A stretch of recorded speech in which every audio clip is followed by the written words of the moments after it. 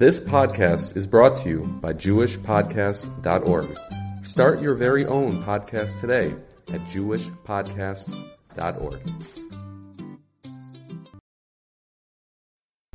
Hello everyone, and welcome to Enriching Relationships in a Torah Home. This week is the final countdown to Shavuos, the Yom Tov where we celebrate Kabbalas HaTorah, the relationship created between Hashem and Klal Yisrael by Hashem giving the Torah to us, and we eagerly accepting and committing to live by it. The Medrash tells us that Hashem was compared to the Chassan, the groom, and Bnei Yisrael were compared to the Kala, the bride.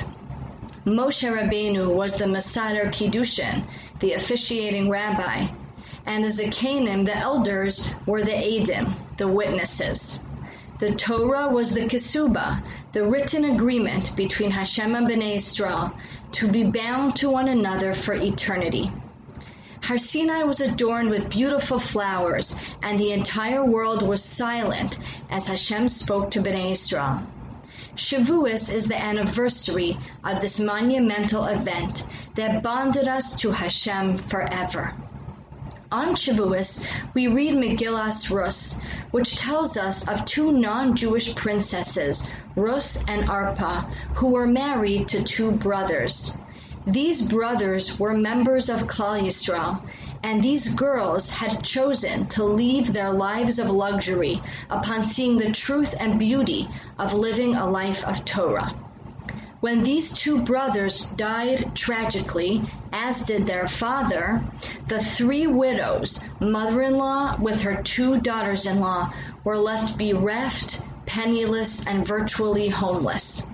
They went on a journey to find sustenance and a place to settle. As the three widows approached Beis Lechem, the former hometown of the mother-in-law Nami turned to her two daughters-in-law and encouraged them to return to their father's home. Although that would indicate leaving a Torah lifestyle, Naomi saw a very bleak future ahead for these young women. She had no money with which to support them. She was unsure if the Jewish community would embrace them, considering they came from the nation of Moab, and she feared they would not survive the trials and tribulations ahead.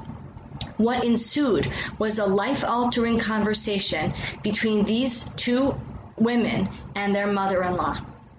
While Arpa hesitated, but then agreed to return to her father's home, Rus clung by her mother-in-law Nami, affirming that she would follow her and stay by her all her life.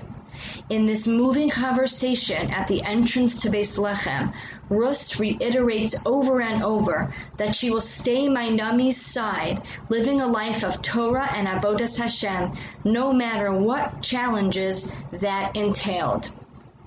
Once Nami saw Rus's true, sincere conviction, she allows her to accompany her into Beis Lechem, where they join the poverty-stricken community there. As we know, the outcome of the decision that Rus made on that fateful day set her on the path of becoming the mother of Mashiach. She eventually married one of the Gedolim, Boaz, and her descendant was David HaMelech, whose birthday is on Shavuos. David is the father of Mashiach.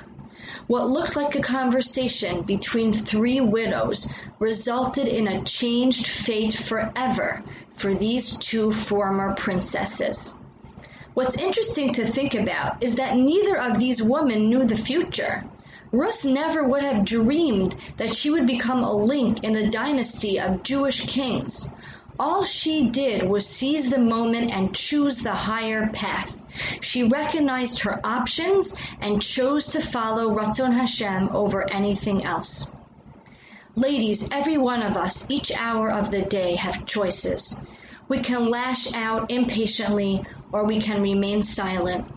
We can answer back our spouse with a sharp line, or we can smile and say something nice. We can make an excuse for not davening, or we can try to daven just a little bit. While each of these decisions may seem small in the moment, we cannot measure their impact on our current lives and on our futures.